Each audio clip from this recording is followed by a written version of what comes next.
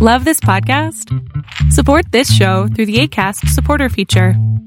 It's up to you how much you give, and there's no regular commitment. Just click the link in the show description to support now. Hey, it's Ryan Reynolds, owner and user of Mint Mobile, with a special holiday message. If you sign up now for 3 months, you get 3 months free on every one of our plans, even unlimited. Now, I realize this is more of a holiday offer than it is a holiday message. But if you read between the lines, you can see a message in there. It says we love you. Visit mintmobile.com/switch for the offer. Limited time new customer offer. Activate within 45 days. Additional taxes, fees, and restrictions apply. Unlimited customers using more than 40 gigabytes per month will experience lower speeds. Video streams at 480p. See mintmobile.com for details. Good morning and welcome to my morning rant. This morning we are going to take a look at Luke chapter 10 verses 19. I never really do much about our enemy, as the Bible calls him, and because I really don't like focusing on him much. I just want to bring you to your awareness about him, how he works. I did a couple of studies about him before when I was doing a study about the kingdoms, so that you can understand which kingdom you're a part of and what are the principles that governs each kingdom. We know that in the kingdom of darkness, we know the principle that governs that is fear. And we saw the entrance of fear when our forefather and mom sinned, when God came to spend his time with them, as it was their custom, the scripture said, he said, we were afraid. And so we see that the entrance of fear came, and that is the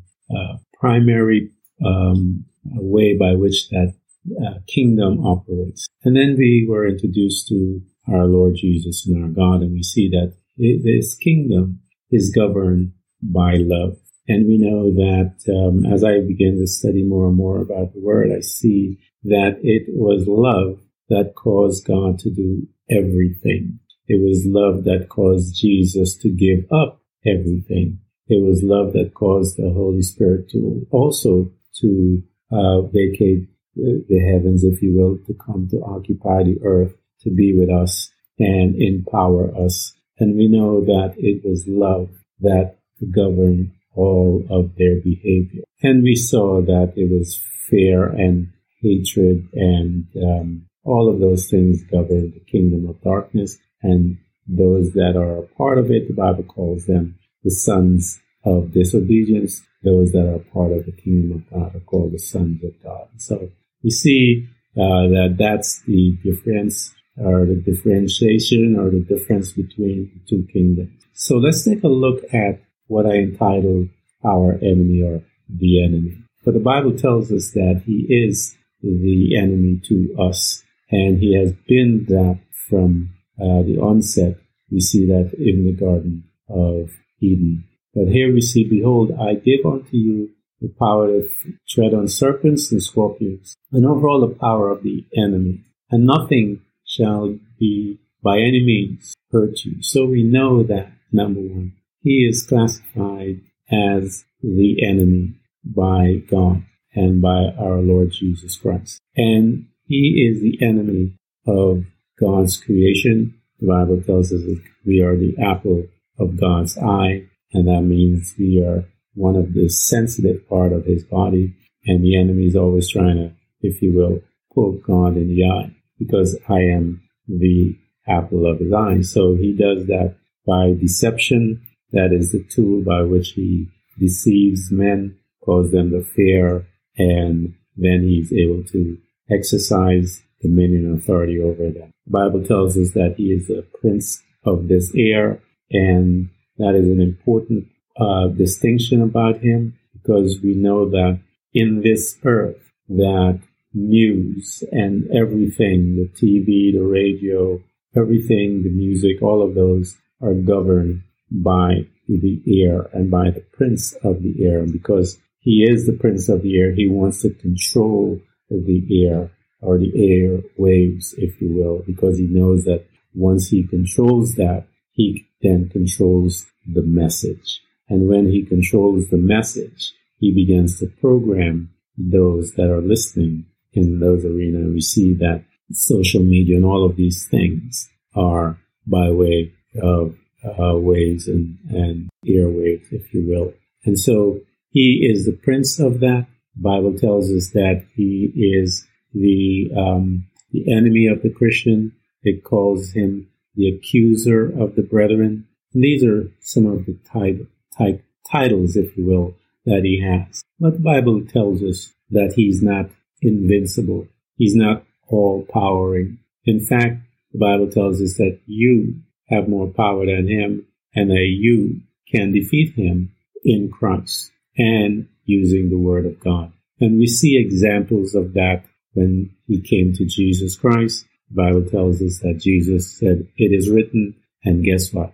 The devil's been in church quite a long time because he also quoted the scripture, but he misquoted the scripture. So that is how he was trying to deceive Jesus Christ because that's all he knows. But Jesus Christ came back and said, "Hey, bro, it is written." And that's how we know that he can be defeated, and so that you and I have authority over him. But the Bible tells us to be sober.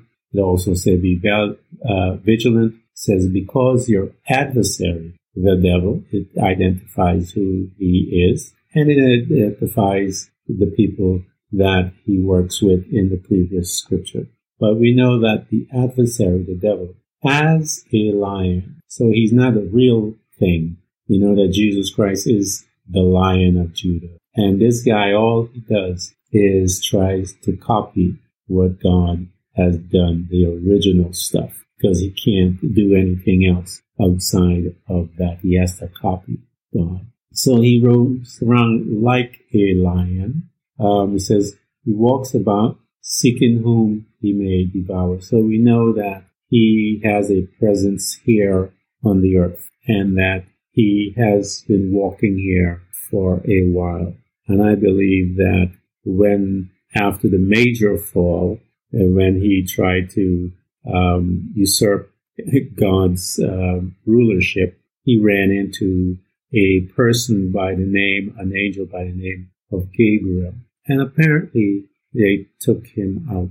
And they had a war in the heavens, the Bible tells us. And that war in the heavens, I believe that when the angels fell on the earth, they caused the first ice age. And that's when the Holy Spirit showed up and started to melt the ice, it says, that was there.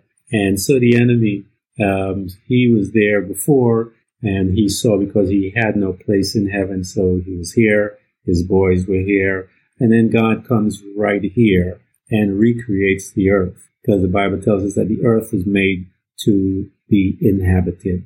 And so it was damaged, and we see in Genesis God reconstructing the earth, and then he places his prized possession on the earth called man.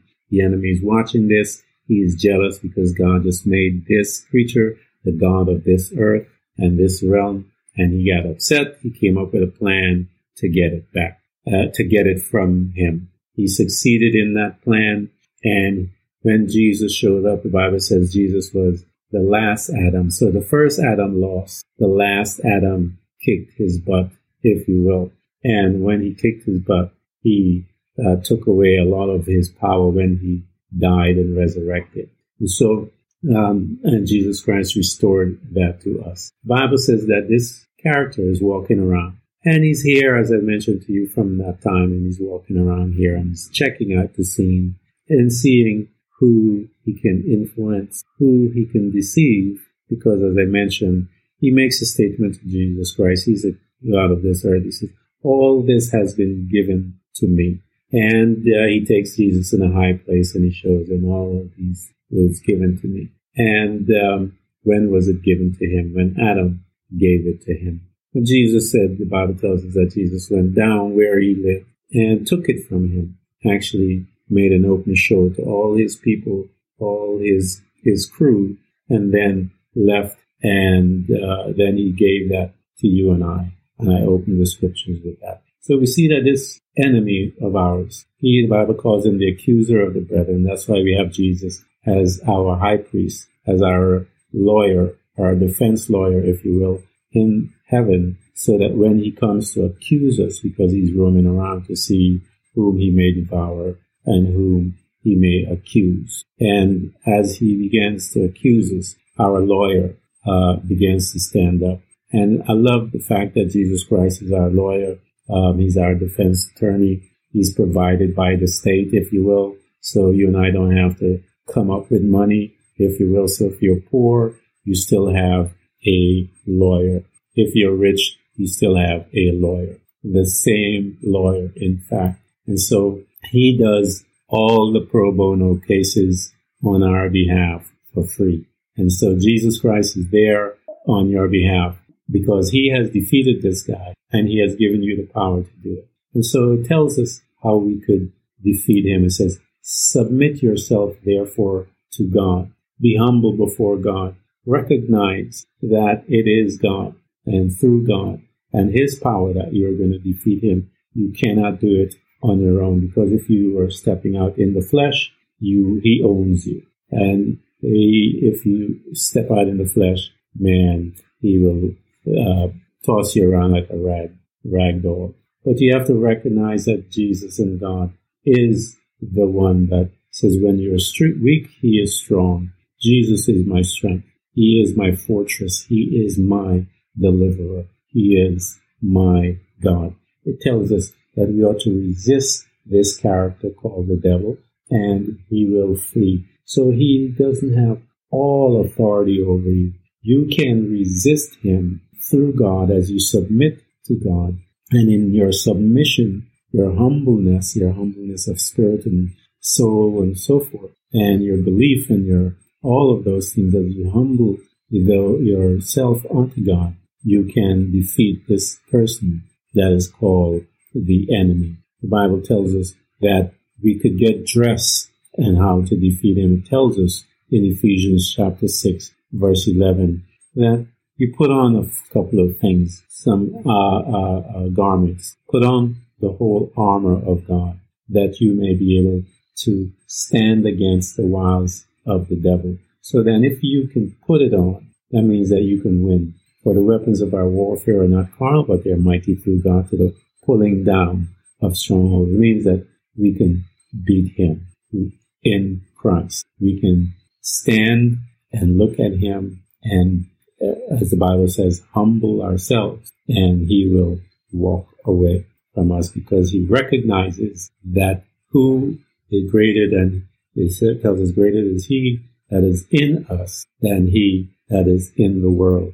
Who is he that is in the world? It is he, the devil, who goes around roaming the world as a lion, seeking whom he may devour. Rejoice not against me, O mine enemy, when I fall. I shall arise when I sit in darkness. The Lord shall be a light unto me. And I've talked to you guys about that before. So when we fall, it says, even though, the scripture says, and even though a righteous man stumble, it tells us that God is there to pick him up. Even when we stumble, God is there. And so this guy, the world gives him a lot of attention because it is his place. But in the kingdom of God, we don't focus on him that much. We focus on the principle. Seek ye first the kingdom of God and his righteousness, his right thinking, his right belief, his right life. All of these things, the rightness of God, and all the things that other people in the kingdom is so focused on, that Jesus warns us not to be covetous over that it tells us that we will become more than conqueror. And so I wanted to bring this attention to this gentleman to you that the Bible calls our enemy, the enemy. And so the enemy has a name. He has a couple of, I guess you could say, levels of demons and cohorts that work with him. Behold, I have given you power to tread on serpents and scorpions, and over all the power of the enemies, and nothing shall by any means hurt you. And so we have power over all of his department, over his kingdom, as we are empowered by God himself by the Holy Spirit and by Jesus and by the Word. For the Bible tells us that God holds his word above his name. And so because he holds his word above his name, we know we can use that very same thing and cause some damage to the enemy as Jesus did. It is written. And we have a couple of other things at our disposal. The Bible says the name of Jesus. At that name, every knee shall bow. And I always say every situation will bow in that name. We know also that the blood of Jesus Christ is something that is powerful, and that enemy of ours cannot handle that blood. We know that when he recognizes the power of that blood and what it did to his kingdom, we understand why he loses his mind and he's not able to focus. And so the scripture tells us that this is our enemy. He's out there, and I try not to, as I said, spend a lot of time on him because more importantly to us is that we have to learn the righteousness of God. We have to learn, seek ye first the kingdom of God and learn about all of his principles and his responsibilities that we have within the kingdom, the titles that we carry, the offices, the responsibility. And as we begin to learn about his rightness, this is his righteousness. And that's our assignment when it comes to the kingdom of God. And then our assignment when he has given to us about when we focus on the enemy's kingdom, the Bible says we ought to walk in there and lay hands on the sick and just become radical in the name of Jesus Christ and turn his kingdom upside down. Jesus did it. Paul did it. The disciples did it. Men and women of the kingdom of God, they do it. They turn his kingdom upside down. And that is why we have to do the same until the coming of our Lord Jesus Christ. The Bible says the just shall live by faith, and we walk by faith and not by sight. Thank you for coming to Blueprint of Faith. And remember, every child of God overcomes the world. For our faith is the victorious power that triumphs over the world. So be not weary, but imitate them who through faith and patience inherit the promises of God. Again, thank you for coming. Please subscribe, and if you can, support us financially. We deeply appreciate it. Until next time, invite your family, friends, neighbors, church study group, and even people you don't like. You can hear us on Buzzsprout, Apple Podcasts, Google Podcasts, Spotify, Apple Music, iHeartRadio, Castbox, Overcast, and many more.